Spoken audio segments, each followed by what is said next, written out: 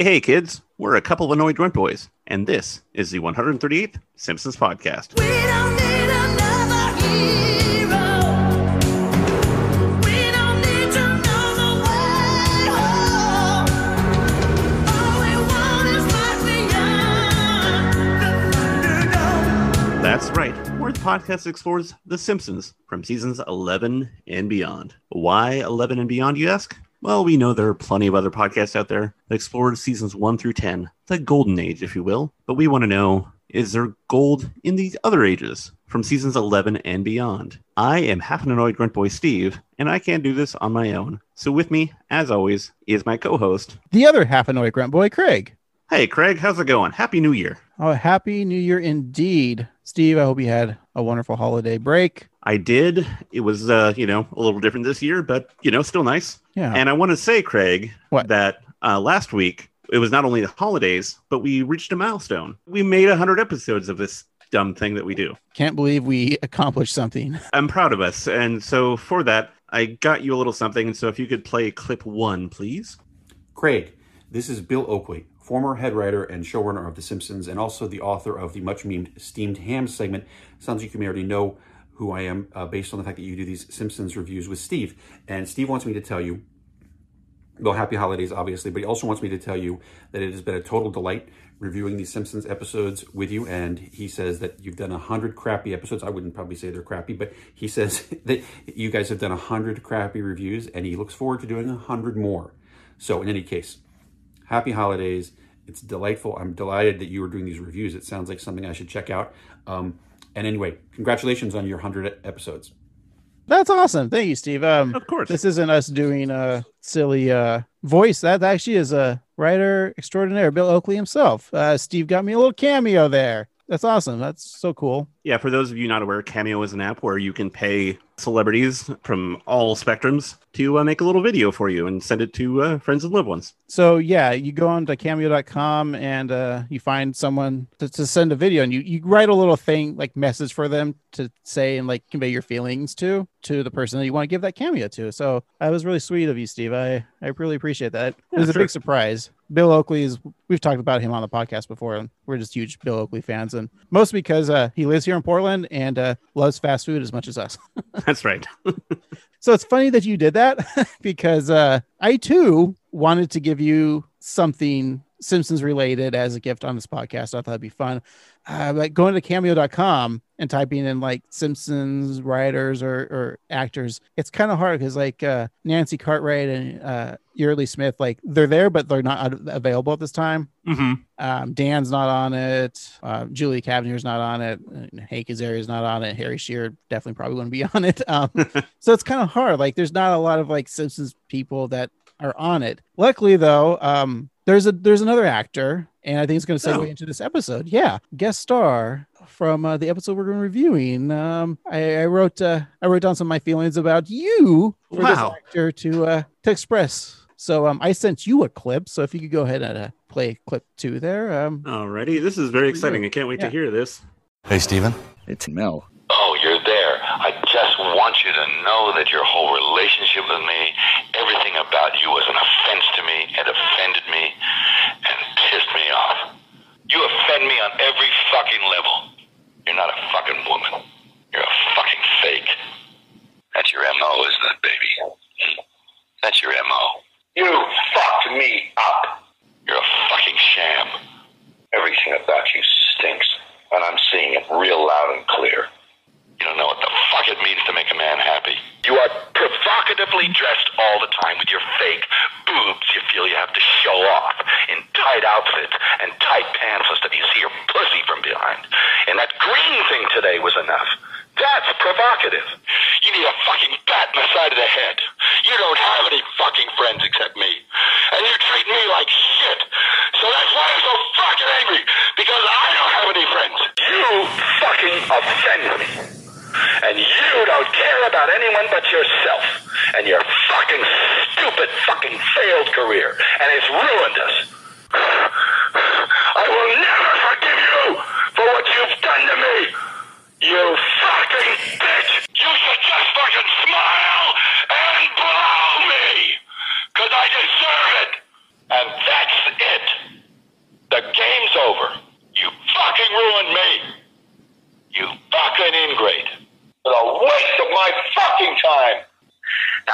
call me back. I think we should discuss the terms of separation. Don't you? Don't you think? Yes? Let's do it. You selfish bitch. All right, fuck you. Do what you're good at. Whatever the fuck that is. Wow. Yeah, your feelings that you wrote down to Bill were really nice, and apparently mine were not as nice. I apologize. I mean, you didn't say anything that wasn't true. I mean, do wear tight pants. I don't so have many friends aside from you. Yeah, it tracks. So thanks, Mel, for recording that for me and for Steve. Yeah. Couldn't be happier than that. Hey, that's a great segue. Yeah, today we're talking about season 11, episode 1, Beyond Blunderdome. That episode came out on September 26th, 1999. Hey, Craig, what was the #1 movie in the box office? Well, I'm pretty sure at that time it was Alex Trebek's favorite movie, Double Jeopardy. It's a woman is framed for her husband's murder, suspects he is still alive, as she has already been tried for the crime. She cannot be re-prosecuted, and she finds and kills him. Tommy Lee Jones, Ashley Judd, Bruce Greenwood, Bruce Campbell, Oh. Annabeth Gish. She's one of the Bartlett daughters. Oh, yeah. Yeah, I never saw it. Did you ever see? I get these movies like I get this one and the U.S. Marshals confused. I get this in like Along Came the Spider. That and, like, one too, Kiss the yeah. Girls, because I think what's Ashley Judd's in both those. I think. Yeah, and Morgan Freeman's in one of them. Or But I both think of those them? are sequels. Yeah, Kiss the Girls and High Crimes. Yeah, Along High Came a Crimes. Spider. I don't know. Hmm. Yeah. So we're kind of going back to 1999. Oh, yeah. This is the earliest episode of The Simpsons we could ever review. No episode earlier ever would be possible. Well, what were we? We were seniors in high school, Steve. It's true. So what were we jamming to? Well, the #1 song that we drive around to listen to would be the Billboard Hot 100 hit, Unpretty by TLC. At the end of the day, I have myself to blame. I'm just tripping. You can buy a hair that won't grow. You can fix your nose if he says so. You can buy all the makeup the Mac can make. But if you can look inside you, find out who am I to be in the position to make me feel so damn unpretty. Steve, were you a Tender Loving Care fan? I was a fan of the Learning Channel. Yeah, there you go. TLC. Too legit to Clip? Jesus. Steve, I feel unpretty all the time. Yeah, me too. And so Well- does Left Die because she burned down that house. Huh? She burned down at her ex-boyfriend's house. Oh. Then she died. I feel like a lot of people we're going to talk about in this episode are dead. I think you're right. Speaking of this episode, what's it about? Homer becomes a powerful Hollywood consultant and gives Mel Gibson advice on his forthcoming historical drama. That's a really crappy description. It really is. Homer and Mel Gibson remake Mr. Smith Goes to Washington. I like that better. Yeah, it's a lot shorter too. Yep. Hey, let's go take a break. But again, thanks for the cameo from Bill Oakley. One of these days, maybe we should actually talk to him on this podcast. That would be great. And thank you for the Mel Gibson cameo. Maybe we shouldn't talk to him. In this break, Steve is going to finally shut up and blow me, as requested by Mel Gibson. That's right. Here we go. You can look inside you. Be in a position to make me feel so.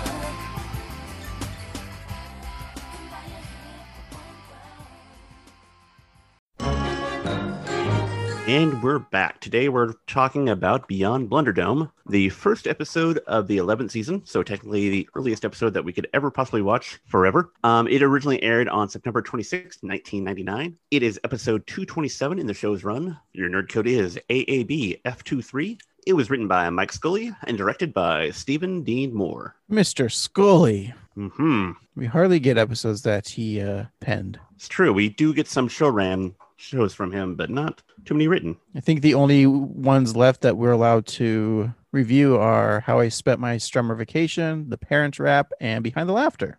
He wrote one of my favorite episodes, Lisa on Ice. One of the best episodes. Easily top 3, I think. Yeah. Top 5, top 3. 2 Dozen Greyhounds, Marge Be Not Proud, which is another great episode. My favorite Christmas episode. Yep. I Maybe. think my favorite's The Simpsons Roasting on an Open Fire. Yeah, that's a good one too. That's just because it's a classic. Too bad we'll never review that because it's, the first episode. Right. And not season 11 and beyond. Nope. So Lisa's Rival was his first, but got a lot of credits in his credit belt. I want a credit belt. Instead, you have one of those coin belts that is the, when you're going to the old arcade. Yeah. Actually, I want one of those now. It'd be kind of cool. Yeah. I would keep instead of coins, it'd just be the chocolate gold can or the gold covered chocolate candy. So Yeah. have snacks. Although that's really crappy chocolate. I wouldn't want that. Yeah, I'd rather have Necco wafers in there. Ugh.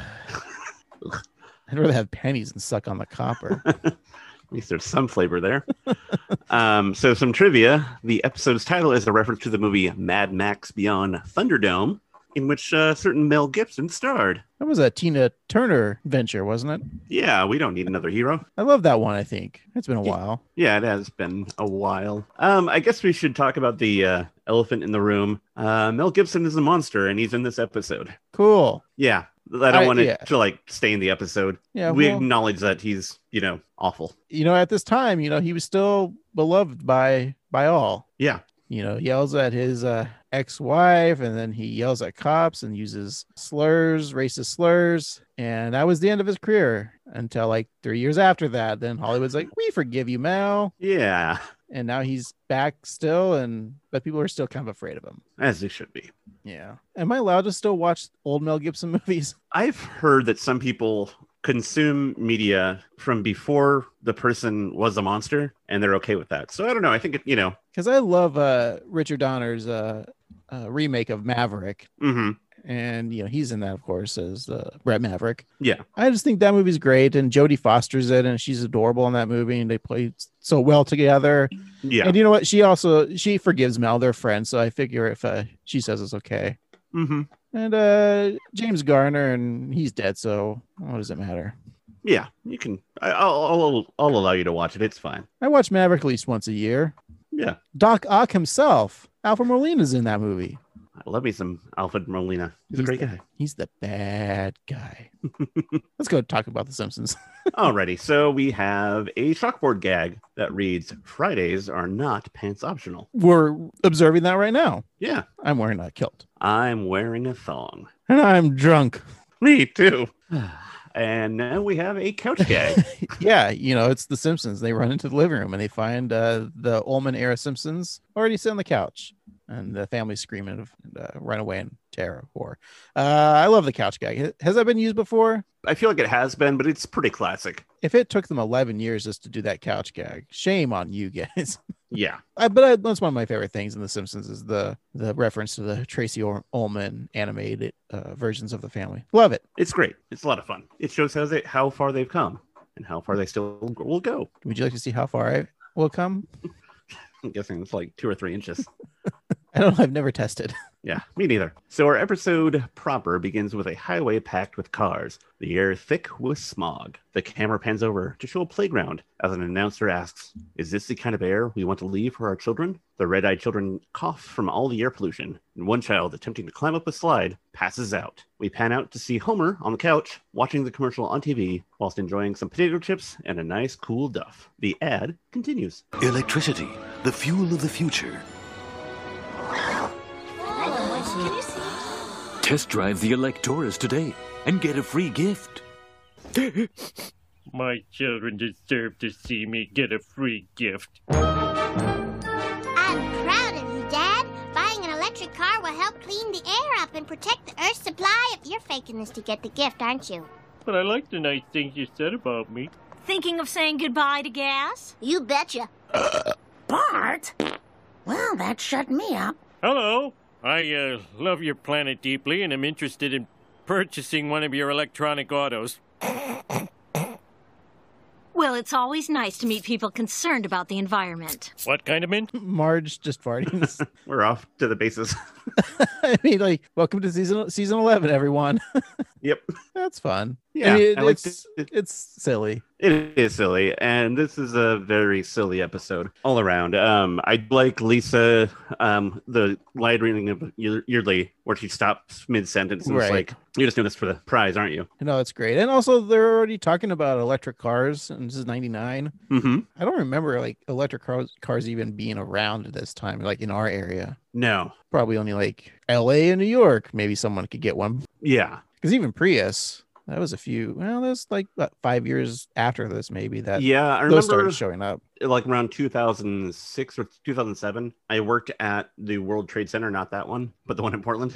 Yeah. I'll never forget that. But they had charging stations there. So that was like 6 or 7 years after this. Well, a little bit of trivia, the Electoris is a drivable vehicle in the Simpsons Road Rage video game and in Simpsons Hit and Run. And it resembles the real-life General Motors EV1. When are those cowards going to remaster Hit and Run and put it on the new consoles? We're long overdue. Yeah. They can do it to Tony Hawk. They can do it to Hit and Run. Right. Well, speaking of Hit and Run, they hit the road for a test drive, Steve. Ooh. And Marge remarks that the quiet engine makes conversation a lot easier. Homer responds that there's like several other problems as well. He drives the car through the harbor and into the water. But Homer's not concerned because, it's an electric car. That's right.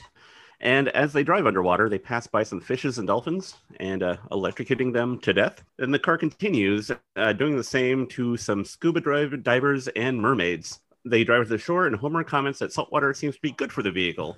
And then it shorts out, and sparks are flying everywhere. And I got to say, it's interesting that there's dolphins. Are those like freshwater dolphins? They're in the harbor. Right. And your concern is dolphins when there's clearly mermaids? Listen, I don't know where mermaids live. I don't know. I just know that dolphins live by the ocean normally. Dolphins can live wherever they want, Steve. I don't want to deny them anything. All right. Well, Homer returns the Electoris to the dealership, disheveled from his wild ride, and he tells the dealer that the car does not meet his eco concern, but he gets his prize, an envelope, and quickly drives off, leaving the flaming wreckage of the electric car that is crying for help. One of my favorite things is back at home, Marge and Homer in the bedroom, and they both make a realization. Hey, we never opened that envelope to see what our gift is. We didn't? That's odd. Seems like we would have done that right after we left the car place. I know, but we didn't. Well, here it is, so we can open it and find out now. Perfect. Movie tickets. It hardly seems worth destroying a car.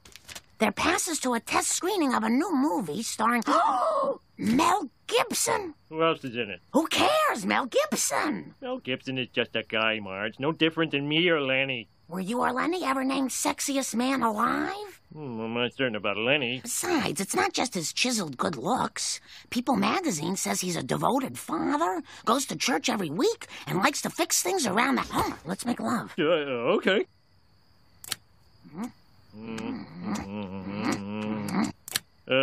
You're thinking about me, right? Of course, homie. Aren't you thinking about me? I will now. Who's he thinking of? Probably Lenny.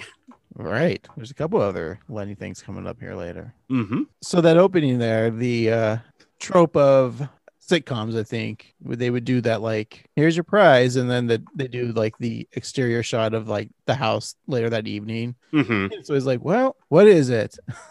Like, they've done this joke before in The Simpsons, right? I forget what it was. Yeah, but it is really funny. Like, hey, we should do that. Also, the way they're talking feels very much like early improv when you are like trying to build the scene and you're, the phrase yes and, but you don't know much else. So you're just like, yes, and I am doing that too. We are at the place that you said we are. You're just more yesing and not anding. And this has been Steve's improv second. Dun, dun, dun, dun, dun. Yes, and? No, but. The list of all the positive things that Mel Gibson does. Mm-hmm. He goes to church, works True. around the house. Yeah. Has lots children. Of kids. Yeah. Because he did say that only God can decide how many children that you have. Oh, boy.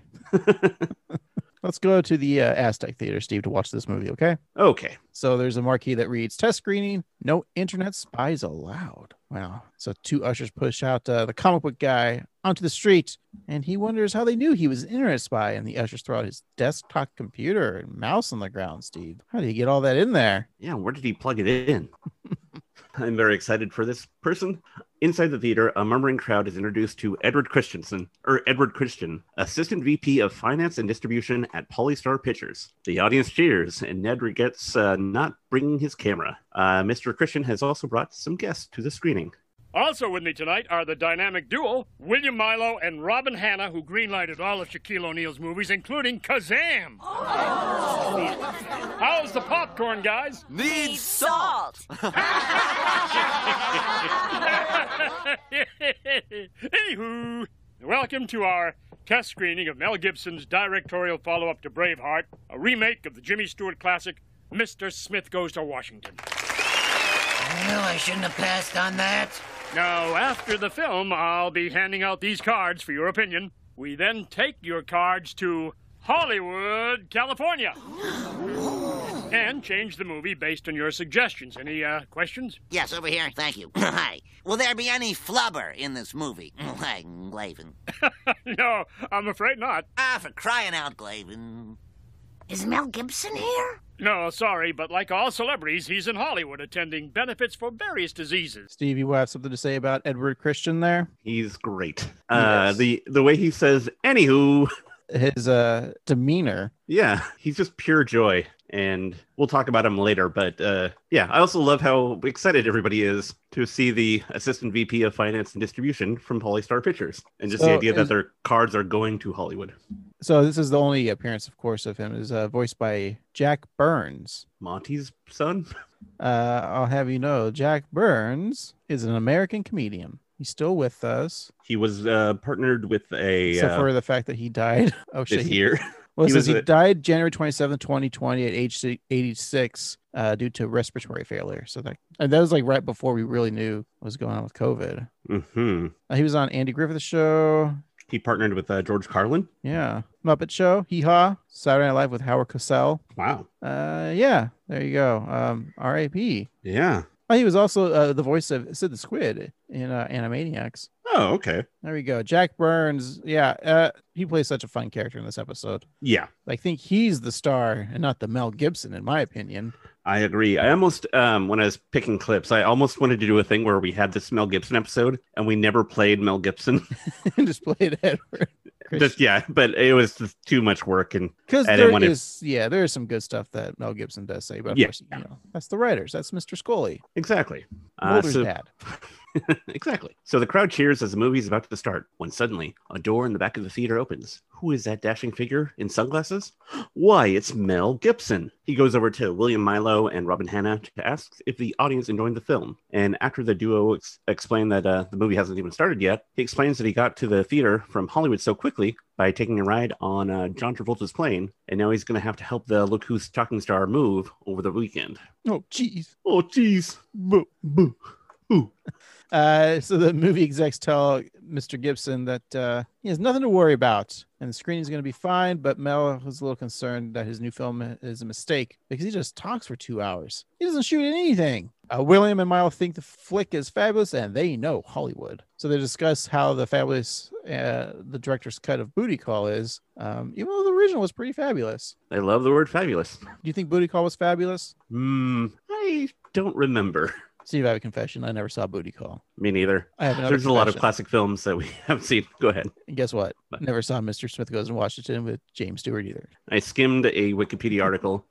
He becomes a senator and he wants to build a camp for boys. But his mentor wants to build a more lucrative thing. And so he just goes to court or goes to the Senate and filibusters for 2 hours. So on screen, Mel Gibson is on the Senate floor giving an impassioned, of the Christ, speech about loving thy neighbor. Homer declares the movie to be boring, but Marge speaks about the character's passion for government. Homer retorts that the Jimmy Stewart version had a giant rabbit who ran the savings and loan, a reference to 2 other Jimmy Stewart films, Harvey and It's a Wonderful Life, both of which I have not seen. Exactly, same here. But we know the references because yeah, exactly.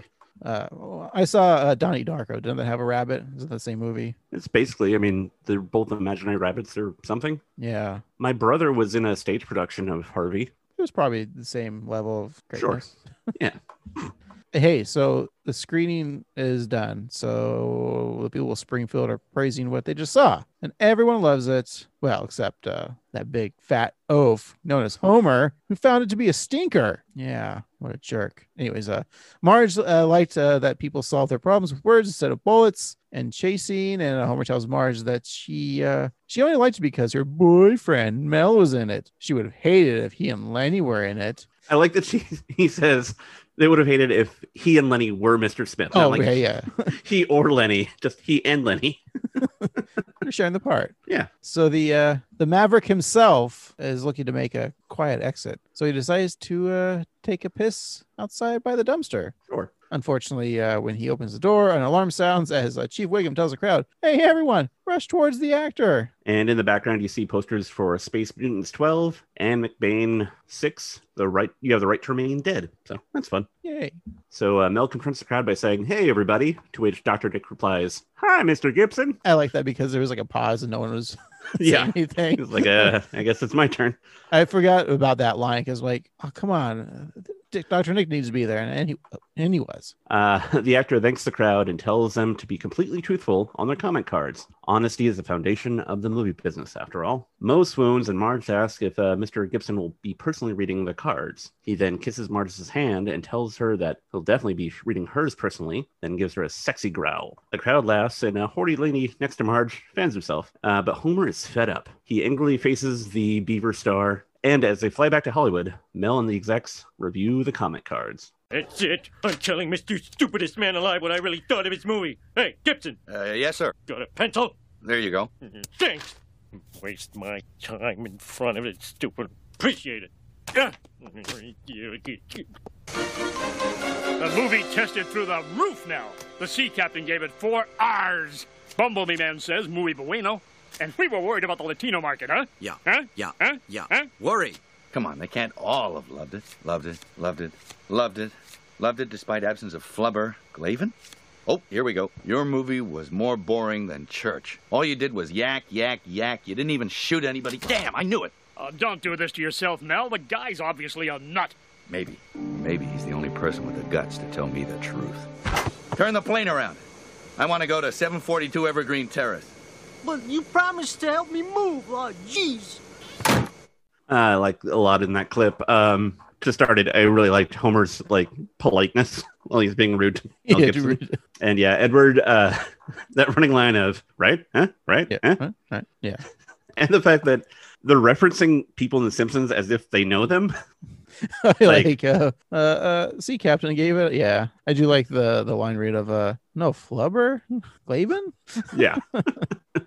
Good stuff, Steve. Good stuff. Yes. So our second act begins at 742 Evergreen Terrace as a jet rumbles through the house and shakes Maggie to her core. Unfazed, Homer calmly says, "Doorbell, Marge." The Dottie wife opens the door to see Mel Gibson, and he's looking for Homer. And Homer is eager to face Mr. Gibson as well. The Bard is encouraging Homer, but that's just because he wants to see his dad get beat up by the star of Lethal Weapon 1 through 4. Oh, yeah. Was there a 5? I feel like there should be, but no. I don't think so. Well, I know Maybe It's Always Sunny in Philadelphia did that parody thing like Lethal Weapon 5. Yeah, that was funny. Remember It's Always Sunny in Philadelphia? Yeah, coming back for its 30th season. Yeah, it's great. Hey, we have a clip. Listen, Gibson, I'm tired of Hollywood pretty boys like you and Jack Valenti thinking you can have any woman you want. You see this? It symbolizes that she's my property and I own her. Mr. Simpson, I need your help. Duh? I think you're right about my movie, and I want you to help me make it better. Really? You want my help? Marge, did you hear that? Mel Gibson wants my help! Mel Gibson! But, Dad, I thought you hated me. Shut up. Homer doesn't know anything about making movies. Don't sell your husband short, Mrs. Simpson. She's always doing that, Mel. Homer is a brutally honest man, completely tactless and insensitive. Guilty as charged. The problem I have is people love me so much they never criticize me. I speed all the time, but cops never give me a ticket. If I don't pay my taxes, the IRS pays them for me. Oh, you poor thing. It's hell being Mel. So that clip there of Mel, he really probably believes that in real life, and that's why many of the audio clips you can hear, he says horrible, horrible things. Yeah. The line with you and Jack Valenti thinking you can have any woman you want. Steve, Jack Valenti. Mm-hmm. Like, American. dun, dun, dun, dun. Yeah, American political advisor and lobbyist who served as a special assistant to U.S. President Lyndon B. Johnson. He was also the longtime president of the Motion Picture Association of America. Born September 5th, 1921. Death April 26, 2007. Children Courtney Valenti, Alexandra Valenti. He also was referenced a lot on the Warner Brothers cartoon Freakazoid. You love that Freakazoid. I do. That's getting rebooted, right? Probably. All right. We're rebooted, right? This is our reboot? Technically, yeah. I mean, sounds the same. This show sucks. Yeah. I mean, even Bill Oakley said so. He called it crappy. Yeah, jerk. You gave him a Big Mac just to say that, didn't you? Yep. You said I can't afford your cameo, so can I just send you a Big Mac? I And a mailed rib it to him. Like I could have just drove it over, but Yeah. it took 2 weeks. And oddly, like it tastes the same because it's a Big Mac. And Yeah, those exactly. things don't expire, apparently. Have you seen that? There's like people that have done like studies, like taking like just like a cheeseburger and put it like on a plate, not disturbing it, Mm-hmm. and like it never molds. Yeah, it's pretty weird. Yeah, but damn, are they good? They are good. So yeah, it's funny because Mel Gibson making a bad movie and then not being well liked anymore. It happens. Yeah, because he said I speed all the time, but cops never gave me a ticket. But the episode, of course, was 7 years before Gibson did get that speeding ticket and a DUI. Yep. So Simpsons predicted it, Yeah, kind of. John Travolta, sitting in his Cessna jet on the street, honks his airplane horn impatiently as Mel asks Homer to come to Hollywood with him. Homer replies, "You had me at hello," despite the fact that Mel never said hello, and that's not his movie. They fly off, and Marge exclaims, "Hollywood, here we come." And the plane lands at the George Kennedy Airport. Marge explains that Hollywood, here we are. Lisa tells her mother to stop doing that, and they head to Polystar Pictures, which has a sign that reads, "No artistic integrity beyond this point." And Homer's impressed that Mel has a minivan and asks if it's a Toyota Previa. Mr. Gibson explains that it's an equally impressive Dodge Caravan. I really like the George Kennedy Airport's not real, but it's a parody of the JFK in New York, and George Kennedy is a famous actor. Yeah, Did and he George- sold breath mints. Did George Kennedy, he recently died, didn't he? I think so. Yeah, he died at 2016. The stars of Naked Gun. The only one that remains is everyone's favorite footballer. Orenthal James? Yeah, everyone's favorite Simpson. That's right. Yeah, everyone else in that movie's dead. There is a God. Although Priscilla Presley's still alive. Oh, okay. Everyone else after that, they're all gone, I'm assuming. Yeah. Leslie Man, Bibb, he died. I mean, Leslie Nielsen. Leslie Mann. Leslie Mann. As they drive through the lot, Marge points out that there's a movie being filmed nearby. Robert Downey Jr. is shooting it out with the police, but Bart notices that there aren't any cameras. While Homer and Mel get to work on the film, Marge and the family are going to explore the city, and Homer recommends a restaurant where all the stars eat at, called Planet Hollywood.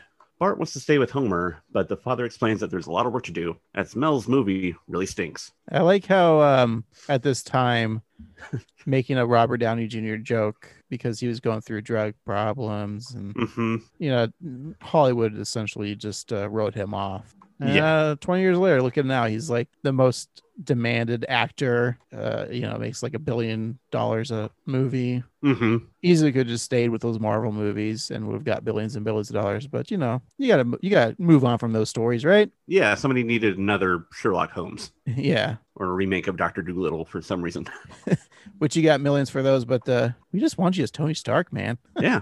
You even notice that Jon Favreau, just give him something that's like on his last legs or just like not interesting anymore and revitalize something. Like if you didn't have Jon Favreau, bringing Robert Downey Jr. in as Iron Man, just that little, yeah, like the studio, no one wanted Robert and they're like, fine, do it. And if it wasn't for Jon Favreau, you wouldn't have the MCU. And then all of a sudden, like Star Wars, like those sequel movies came out, and everyone's like, Star Wars is done. Then like he's like, fuck you, watch this. Here's Mandalorian, and now like Star Wars fans are like, all right, this is the best. And like there's like building up the Star Wars universe into like its own like new MCU with like, we don't need your fucking Han Solos and Darth Vaders and Luke Skywalkers. We got our own fucking like franchise that you're gonna like better than those pieces of shit that George Lucas created. All I'm saying is Jon Favreau, I wish he would make this podcast better.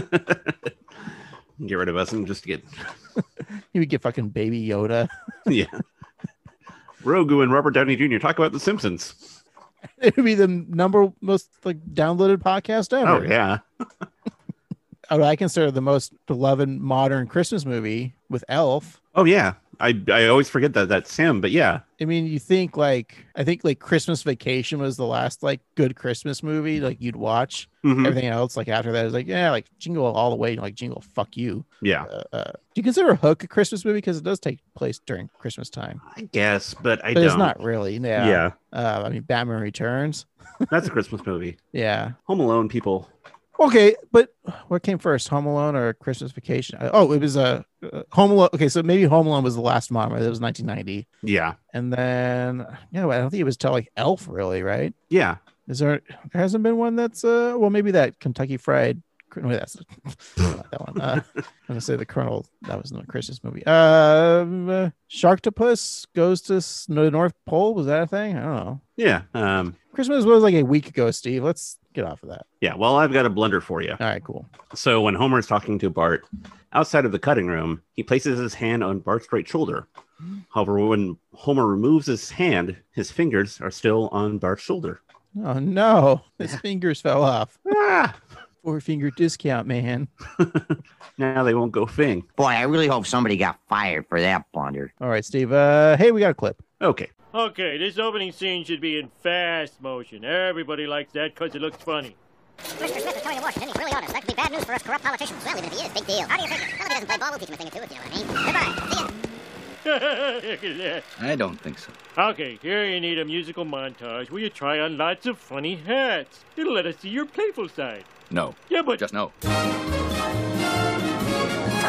For those of you who've always wanted to see the famous Brown Derby restaurant, that's where it used to be. And on your left is the notorious spot where Hugh Grant filmed the movie 9 Months.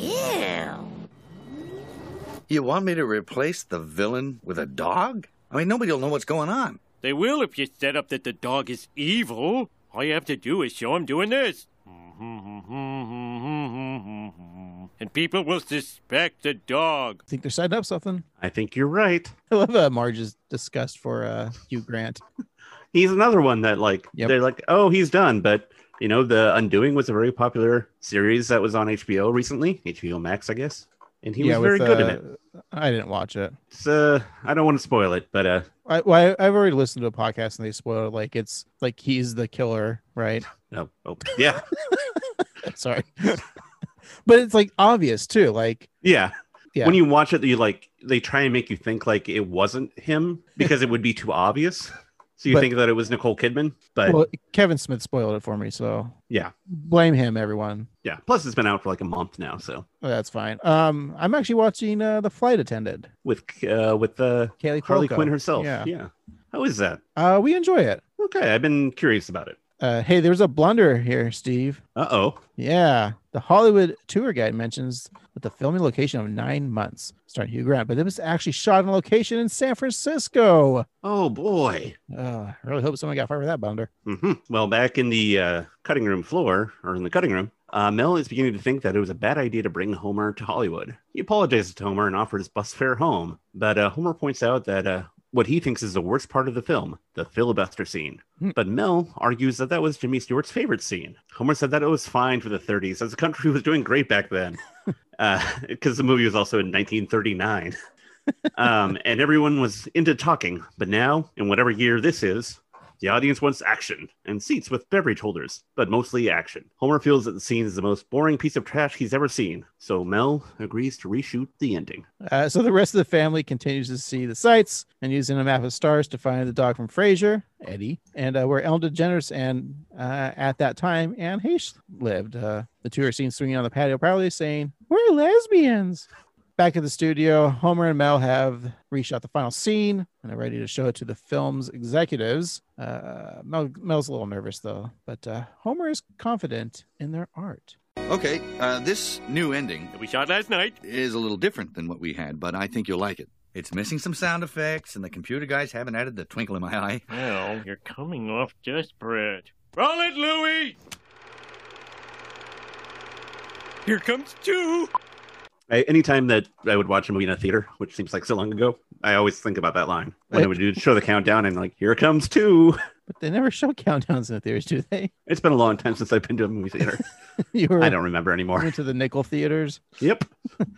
See the talkies. The little talkies. The war is still raging. The Kaiser is taking over the newspaper. And then you're like, Kaiser.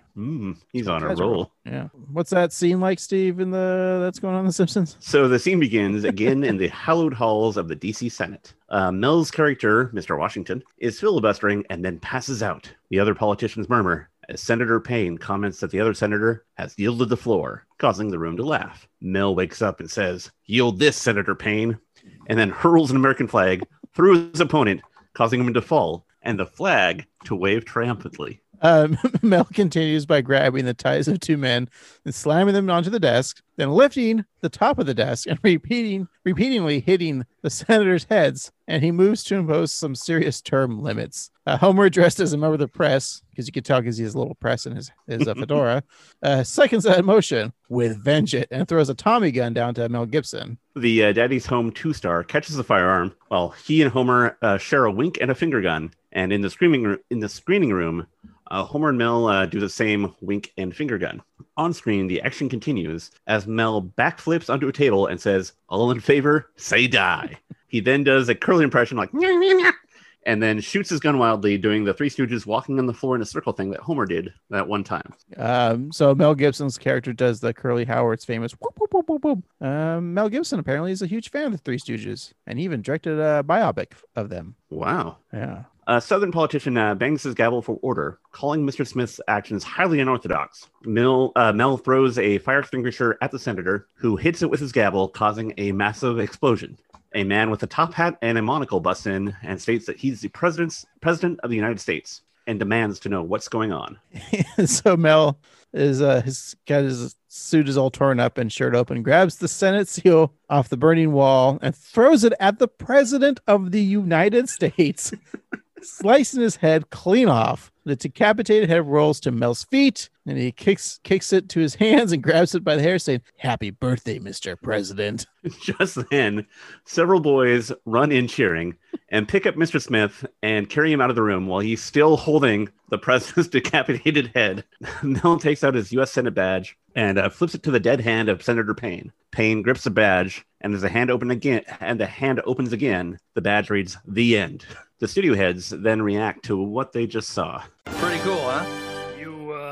You chopped off the president's head. Bet you didn't see that coming. You impaled a United States senator with the American flag. Why did Mr. Smith kill everybody? It was symbolism. He was mad. But this was going to be the studio's prestige picture, like Howard's End or Sophie's Choice.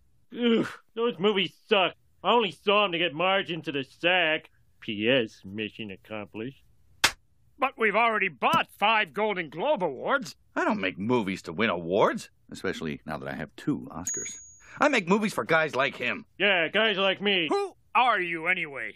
Do the words executive producer mean anything to you? Executive producer? We'll talk. You've desecrated a classic film. This is worse than Godfather 3. Whoa, hey, whoa. Let's not say things we can't take back. So many good things in that scene. Yeah. The animation, just the reaction of the studio exec's face of like what they just saw. Like literally like killing the president of the United States. Oh, the tropes that they're parodying. Oh, it's so good. Yeah. I almost want to watch that clip again. That whole scene of the reshoot, it's so good. It's so ridiculous, the action in it. I can't tell you anything else about how much I like that scene. Yeah, it's really good. So Edward Christian tells him that the film will never see the light of day, and he goes to burn the celluloid when Mel thinks fast and says that a Range Rover is getting towed away. This distracts the movie, folks, and with a yoink, Mel grabs the film reel, and he and Homer are off to show the movie. We've got to get that film back or we'll all be fired, you know what I mean? Yeah. Huh? Yeah. Huh? Yeah. Huh? Fired. Steve's favorite joke again. It's almost my favorite joke. I'll let you know when we get to my favorite joke. Okay. So the third act begins, and Homer and Mel are jumping on a golf cart and heading out to the studio, and Edward and his team chase after them, where they drive by the set of Rainier Wolf Castle's latest film, Saving Irene Ryan, which shows the McBain star Karen, the grandmother of the Beverly Hillbillies, through the war zone, and she repeatedly kicks him in the groin. Steve, I want to say this is a blunder, but maybe not. This was an episode in 1999. Irene Ryan died in 1973, Steve. So, oh, wow. Maybe it was who played her in the movie. Oh, that's a good question. Diedrich Bader, was that? Yeah, Jim Varney. Beverly D'Angelo. There we go. No. That's a hot granny. Now, why does Chevy Chase always fantasize about that other woman? You're right. What was that? Kathy or Christy Brinkley, right? Mm-hmm. Maybe it's because we're biased because we're a Simpsons podcast and she's Lauren Lapkus. Lumpkin. She's Lauren Lapkus. Yeah, she's Lauren Lapkus. Oh, so it was Cloris Leachman was Grandma. That's actually good casting. Yeah, it is. It's really good. She's still with us though. As they avoid soldiers and tanks, Mel points out that there's a landmine that Homer is heading towards, and Homer states that he's on it and then drives over it, causing the car to soar into the air, out of the studio lot, and through the billboard advertising the film. She's having a baby again. Why is there a live mine on the films? I don't know. Seems very dangerous. Maybe it's just like not a real mine. You know, it's what they use in like little springboards when you step on it and go boing, boing, boing. Yeah. Maybe. So the two men crash to the ground, and Mel offers that his age may prevent him from similar adventures. Oh, I'm getting too old for this crap. How old are you anyway? Well, I've been told I can play anywhere from 28 to... Sorry I asked. Oh, crap, here they come! Well, that's it, Homer. We should have known better than to match wits with studio executives. Hey, come on, turn that down under frown upside down. We're not finished yet! Hey, it was not a blunder, but maybe it is. He does the famous line, "I'm getting too old for this." Well, shit. Mm-hmm. That's Danny Glover's line in Lethal Weapon, not Mel Gibson's. Yeah. Really just hope Mike Scully got fired for that blunder. I mean, I think he did eventually. Similarly, speaking that we're just coming out of the holiday season. It's the holiday season. And speaking of Home Alone. Whoop-de-doo. When Hurry, dog. Don't forget to suck this cock. She'll be coming around. When actor John Hurd, who plays the dad in Home Alone, would meet people, he would yell Kevin like Catherine O'Hara does, just because he wanted people to recognize him. It'd be like Bill Murray when you meet him. He'd be like, "I'm just a wild and crazy guy." Yeah. Anyway, he seems like a sad man. Did he just die? Yeah, I think so. Oh, everyone's dying on this podcast. It's true. Except for us. Except for me. So Homer points to the Hollywood Auto Museum, where inside we see the Monstermobile, the Monkey Mobile, and the Batmobile, where Burt Ward and Adam West are acting as dummies. Marge and the kids happen to be there sightseeing, and Bart points out how good the dummies look. And Adam West thinks it's all the plastic surgery. But Burt Ward shushes him, and that's the dynamic duo partner, saying that Mr. Lamato will fire them if he doesn't stop bothering their customers. Homer runs into his family, but when Marge asks what he's doing, he replies, "No time talk. Need still car. Must say powerful but controversial movie." He then sees the movie execs and look around to explore his options. There's the Flintstones Mobile, Herbie the Love Bug, the Dukes of Hazzard's General Lee, and finally, Homer's pick, the Road Warrior car, complete with its own Mad Max dummy. You know what I think they could have put in there as a sight joke? They should have put Homer Simpson's car from when he designed his own car. Yeah. Just as like a sight gag, like just like pan like really quick just to see that. And like if you had like a VCR at the time, you could pause. That would have been a lot of fun. Yeah. Or even just the Simpsons car would be kind of funny. I don't know. I'm saying that. But anyways, Homer tells Mel to get it. But Mr. Gibson just wants to give up their stupid movie. But Homer offers an impassioned speech worthy of Mr. Smith himself. Movies aren't stupid. They fill us with romance and hatred and revenge fantasies. Lethal Weapon showed us that suicide is funny. That really wasn't my intention. Before Lethal Weapon 2, I never thought there could be a bomb in my toilet, but now I check every time. It's true, he does. Movies mean that much to you, Homer? They're my only escape from the drudgery of work and family. No offense. Oh, what the heck. Let's hit the road. Steve, do you feel the same way about movies as Homer does? No, of course not.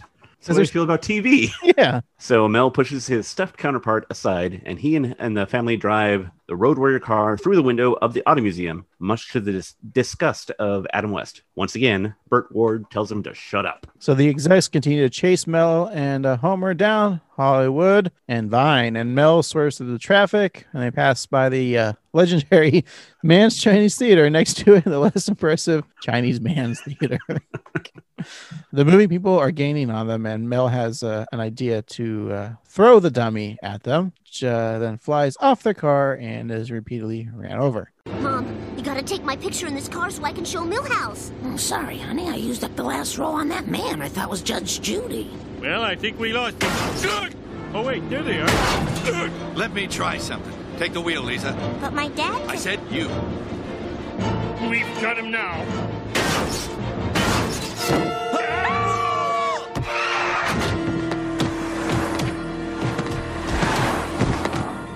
Oh no! We killed Mel Gibson! You all saw it. He came at me with a knife, right? Wait a minute. He's just a dummy. I know, but he sells tickets. Let's go. The way that he paused. Yeah, that long pause. For the laugh. No one laughed. I did. Oh, you did. Yeah. You're a big Jack Ryan fan. I guess I am. I'm going to go watch some Muppets and some Hee-Haw. Probably some more Muppets than Hee-Haw, actually. I said Jack Ryan. I also like military things. I meant Jack Burns. Yeah. It's probably because I have Irene Ryan on my mind. Don't we all? Dad! I don't know. Was that her catchphrase? I never watched Beverly Hillbillies. No. Oil! California different than South. Anyways, Homer is in front of Mel's plan, and he says it's his turn. So he hits the emergency brake and announces that he's tired of running away. Did Braveheart run away, Steve? Did Payback run away? No, it's time to show those suits what he's made of. So Edward and his gang turn the corner, and they see Mel and Homer with their pants down their ankles, mooning them. And Robin says that one of them on the left is Mel Gibson, but she doesn't know who the other two guys are because Homer's fat. Yeah. Mel asks Homer to explain the rest of the plan, but Homer responds that it's his plan from Braveheart. His army mooned the enemy until they could take no more and surrendered. But Mel points out that the enemy didn't surrender and that it ended with a horribly bloody battle. Homer admits that he didn't see the movie, but on the poster... Hey, I've never seen Braveheart. Yeah, me neither. Which is weird because it's like a more contemporary film. I really would have thought that you would have seen it. It seems like a movie that you'd like. No. Yeah, that's fine. Bet you my dad saw it and liked it. I know it's historically inaccurate. And so I'll give you this. Another historically inaccurate film that Mel Gibson stars in that I love is actually The Patriot. Okay. I've seen that. Cool. There's that cool scene where someone, like a cannon, is shot and it just looks like a ball rolling on the ground, but it just takes out some dude's leg. That's The Patriot, right? Yeah. That was funny. And Heath Ledger's in it, and he dies. Spoilers. Oh, no. And the worst part of that movie is Jason Isaacs is the bad guy, the British guy. He fucking like locks a town in like a church and burns it down. Oh God. Yeah, that didn't happen. The British weren't that evil to like lock up the women and children in this town and burn this church. That never happened. Yeah, and I think that like if you were to look at it from like a more neutral standpoint than America, not a political podcast, but we're like religious nuts that left. And then just claim this land to be ours just because. Yeah. So I don't know. It's because Europe was starting to become more accepting to other religions, whereas the people on the Mayflower were like, no, screw that. We're Puritans. Let's only create this Puritan society over in the New World because we're not accepted over here. Yeah. Or we don't want to accept others. So it gets to like in this country where everything is going right now and I understand things. Yeah. We're not an accepting country. And not a political podcast. That's right. Back to The Simpsons. So just then, the exec's car comes speeding towards them. Mel jumps to safety, but Homer is rammed squarely in the ass and is hurled back, the vehicle wedged in between his ample behind. Mel asks if he's okay, and at first he says he thinks so, but then as he takes a step and the car drags behind him, he says no. Back in Springfield, the Aztec Theater is showing Mr. Smith Goes to Washington, a Gibson-Simpson joint. All in favor? Say die. Ooh, that digital sound really lets you hear the blood splatter. I don't get it, Mel. How can you be so calm and cool? My stomach's full of vomiting butterflies. Okay, that's it.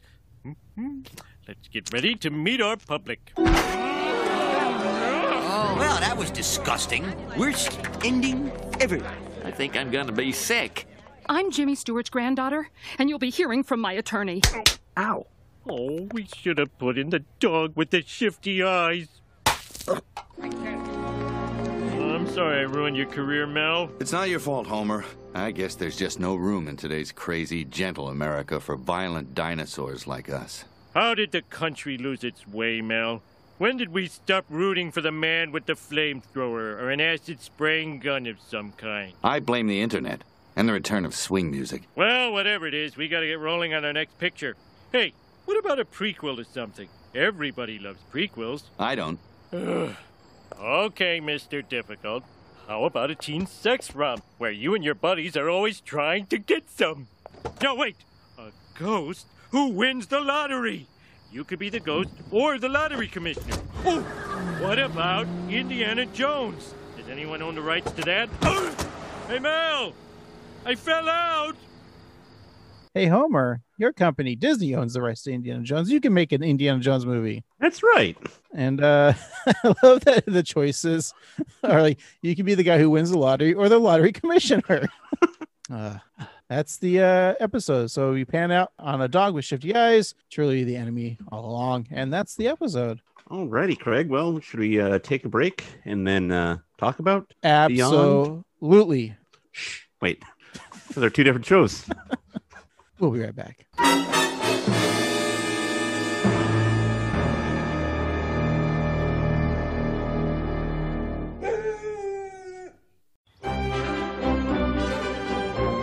And we're back. Craig, let's finish up our discussion of Beyond Blunderdome, find out our favorite quotes, our MVJ, what we want on a t-shirt or two, and find out what we're watching next week. Sounds like a plan. Alrighty, so for visual things, I have one that's very obvious, but I think it's the right choice. Let me guess. You want shifty dog eyes. You got it. Yeah, I think that's the obvious great choice because it's great on a shirt. It's great on a tattoo. I'm too lazy to look it up, but I bet there's already a shifty dog eye t-shirt out there you can probably buy on TeePublic. That's not our site. That would make sense. But if not, maybe we should. I will think about it. So I have actually a couple here that I wouldn't mind for a t-shirt. Okay. One was the beginning, the two Lenny lines when Homer says, he was people's sexy. Mel Gibson was on People's Sexiest Man. Mm-hmm. Marge says, were you and Lenny ever on the cover of People's Sexiest Man Alive? And Homer's like, well, not me, but I'm not sure. Or he's like, I'm not sure about Lenny. What I'm trying to get at is I would like a People magazine with Lenny on it as saying Sexiest Man Alive. I like that a lot. The other one is McBain movie poster saving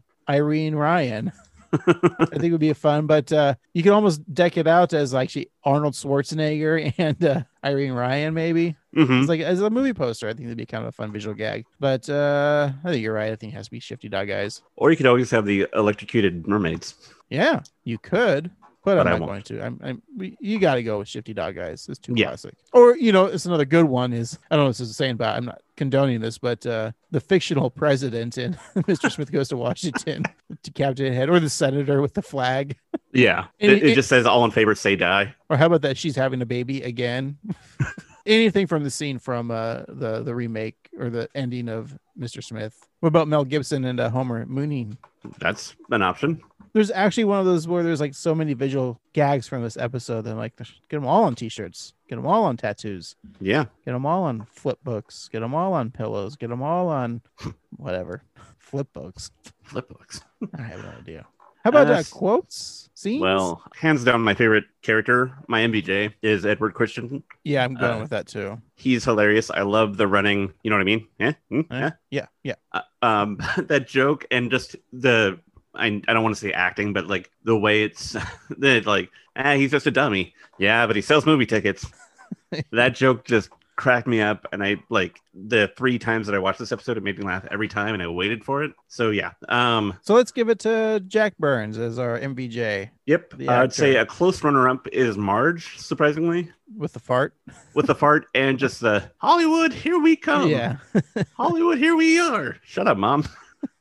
Those are good ones. I think I have to agree with you. I think I said at the beginning too, I liked the March fart. Yes, I know it's like crass and like we're now in the humor where dick and fart jokes are all over our sitcoms. This is also the year that Family Guy starts, so that's a very like a Family Guy-esque joke, but yeah, I think it would start up like few months after this episode, in 2000. Mm-hmm. Yeah, I gotta go with that joke. All the stuff in the Homer being polite when he was trying to be mean to Mel Gibson, and when Mel says hi everybody and Dr. Nick, shifty dog guys, yeah, it's all good, Yeah, and even like when we first meet Edward Christian and like the audience is just so happy that he's from Hollywood. Yeah, Jack Burns, that's the MVJ. That everything he's in. I wish that studio exec. Well, we can't because he passed away last year. But it's a character that they should have brought back. Yeah, and it is kind of like I like the way that they portray Hollywood people in general, like in the Radioactive Man movie, where they're all like sweet and caring. Yeah, and like when like they lose all their money and they come back and like, oh, don't worry, Hollywood will take care of you. Like I don't know, I just like this fantasy world where Hollywood is not cutthroat and it's just they're just sweet. Well, your final thoughts on this episode? Obviously, what we perceive Mel Gibson to be now kind of does put a dark mark on this episode. But if you remove that, this is a silly, fun episode with Homer being really kind of dumb but fun, not super mean, not quite jerk-assy. And the escapades that he goes through are just wacky and silly and fun. The movie clips are insane. The violence is just so ridiculous. It's funny. And, you know, it's just a fun ride that's kind of dumb, but it's enjoyable. Like, it was just a pleasure to watch. So I'm going to say that Mel Gibson was sentenced to 10 years in prison.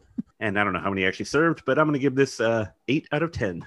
Yeah, I think that this episode, what they're trying to, you know, convey to us as audience is like, look how ridiculous Hollywood is these days. And at that time, that's kind of how I feel about that. And it hasn't really changed. And it's kind of interesting. This is also coming to the time where, you know, we're coming out of the golden age of The Simpsons. We're starting the modern age. And you didn't really rely on pop culture references on The Simpsons.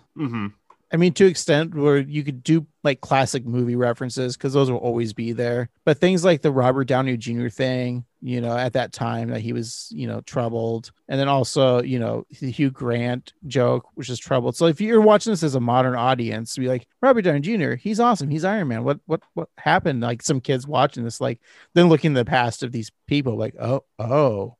Yeah. You know, then seeing like but they probably know like Mel Gibson is garbage person.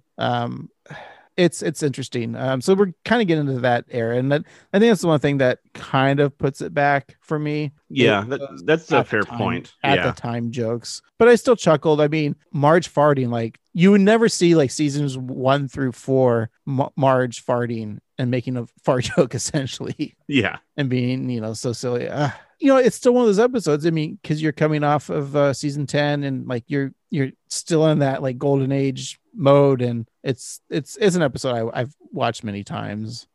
It does feel like a spectacle episode, and it very much is because it was the season premiere and you're one of the biggest stars is guesting on it. But I still enjoy it. So that being said, Mel Gibson has he's directed 5 films as of current. This is excluding his TV movie documentary for Mel Gibson Goes Back to School, and excludes 3 episodes of Complete Savages. And it is announced that he's directing The Wild Bunch, but we're just going with his classic films: Man Without a Face, Braveheart, Passion of the Christ, Apocalypto, and Hacksaw Ridge. So 5.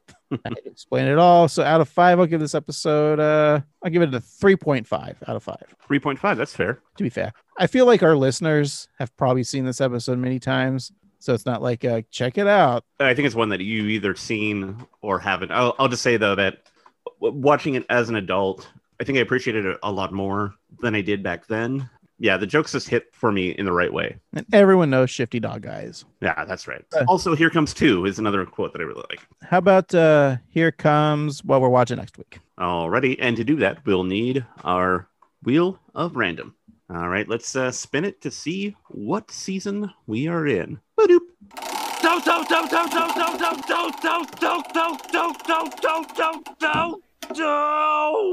We got season 27. Season 27. Let's give it another spin to see what episode we're watching. Ba-doop.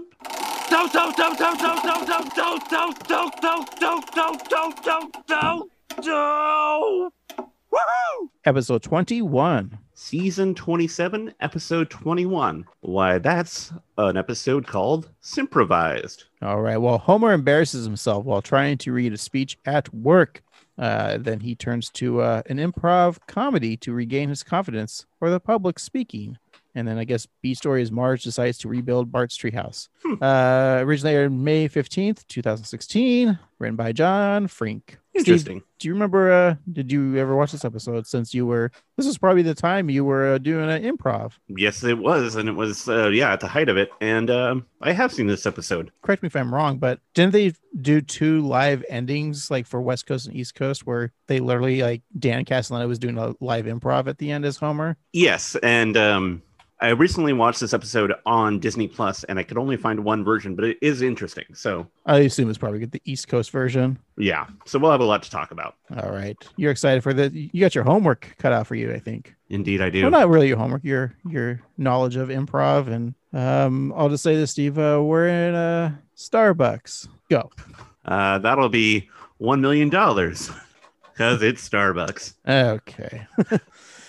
All right. Well, hey, we don't have anything that's $1 million on tpublic.com yet. But you could go there, tpublic.com/user/annoyedgruntboys, and pick up a shirt or two, coffee mug, whatever. Contact us on the social medias of Twitter, Instagram, Facebook. Are we on Parler yet? I don't think so. Okay. Well, that's at 138Simpsons. And you can always email us at 138simpsons@gmail.com. And if you're so kind, go to your favorite podcatching app and leave us 5 stars or the equivalent and write a review. But it doesn't have to be a real review. You can write your favorite Jack Ryan role. Nope. Your favorite Mr. Burns, Jack Burns role. There you go. Yes. All right. For this week, I've been half an annoyed grunt boy, Craig. And I've been your other half annoyed grunt boy, Steve. And remember, keep watching the skis. Know what I mean? Get it? Yeah. Get it? Yeah. Yeah. Get it. Well, that was a stinker.